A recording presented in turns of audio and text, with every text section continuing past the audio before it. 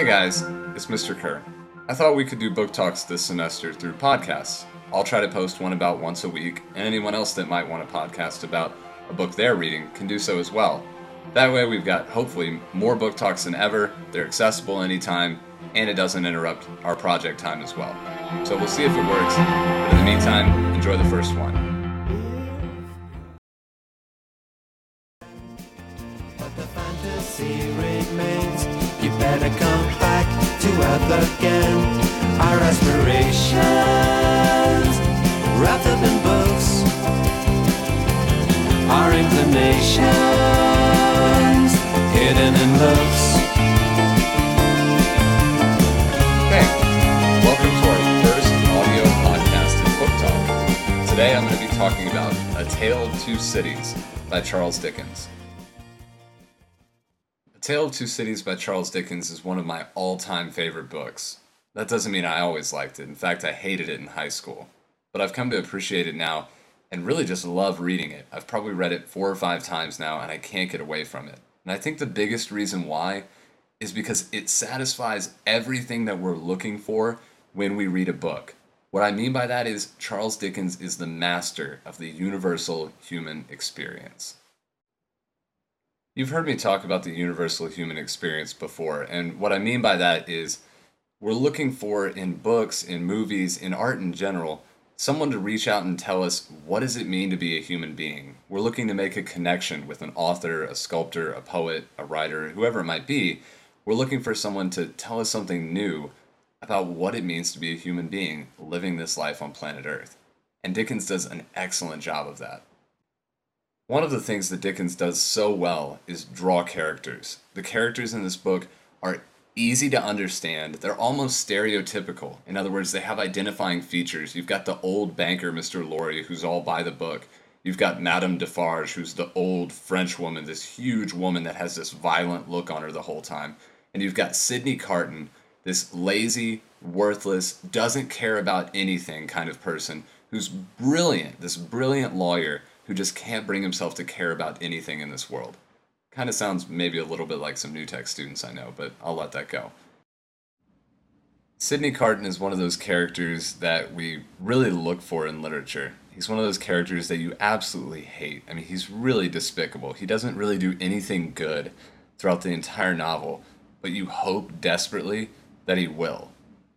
I can't really explain it any better than that, but there are just some people that you want more out of.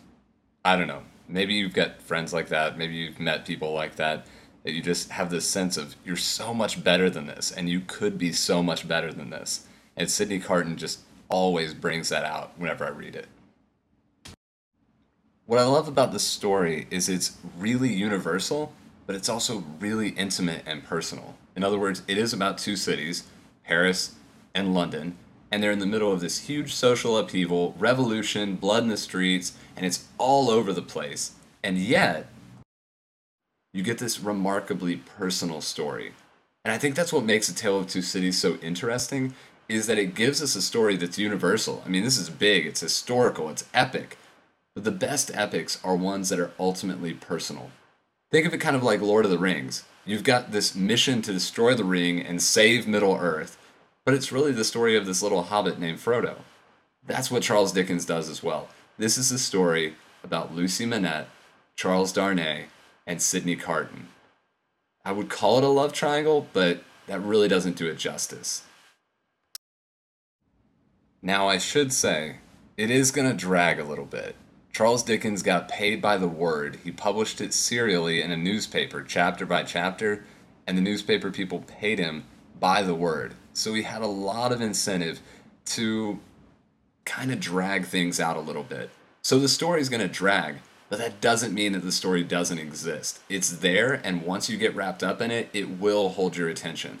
And believe me, as somebody who knows how to stretch a sentence out, I can't do it like Dickens does it. The detail and complexity that he gives to his characters through all that extra dialogue, through all that extra description, it really turns out to be all worth it.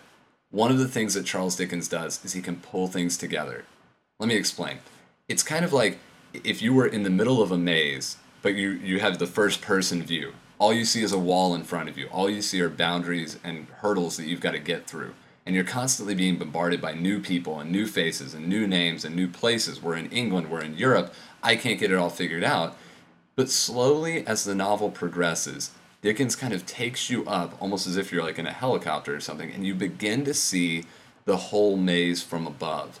And you see how all those little things that he's been placing in all along the way are slowly being drawn together to create an incredible story. It's like if you were running a marathon that wound through the streets of, say, Paris or London. You're going everywhere and you're kind of lost and confused and you don't have that sense of satisfaction. But you come into that last mile or so, and that whole last stretch, you can see the finish line, you know exactly where you're going, and it is just breathtaking because you've come this huge distance, this huge scope, this epic scale, and now it's sitting in front of you, and you can see the end, and you just drink it in as it happens. I don't want to give away the ending, and I won't call it a twist ending, but it is an unbelievable, unforgettable ending to this book. Redemption, forgiveness, heroism, honor, I mean, all the big words you could possibly think about of what you're looking for when you read a book, and it's all there in A Tale of Two Cities. I can't recommend this book highly enough.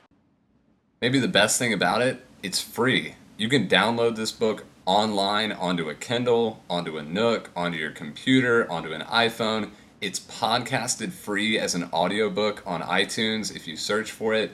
It's eminently available, and it's one of the greatest books of all time. I highly recommend it to you. I hope you pick it up and read it. Let me know what you think about it.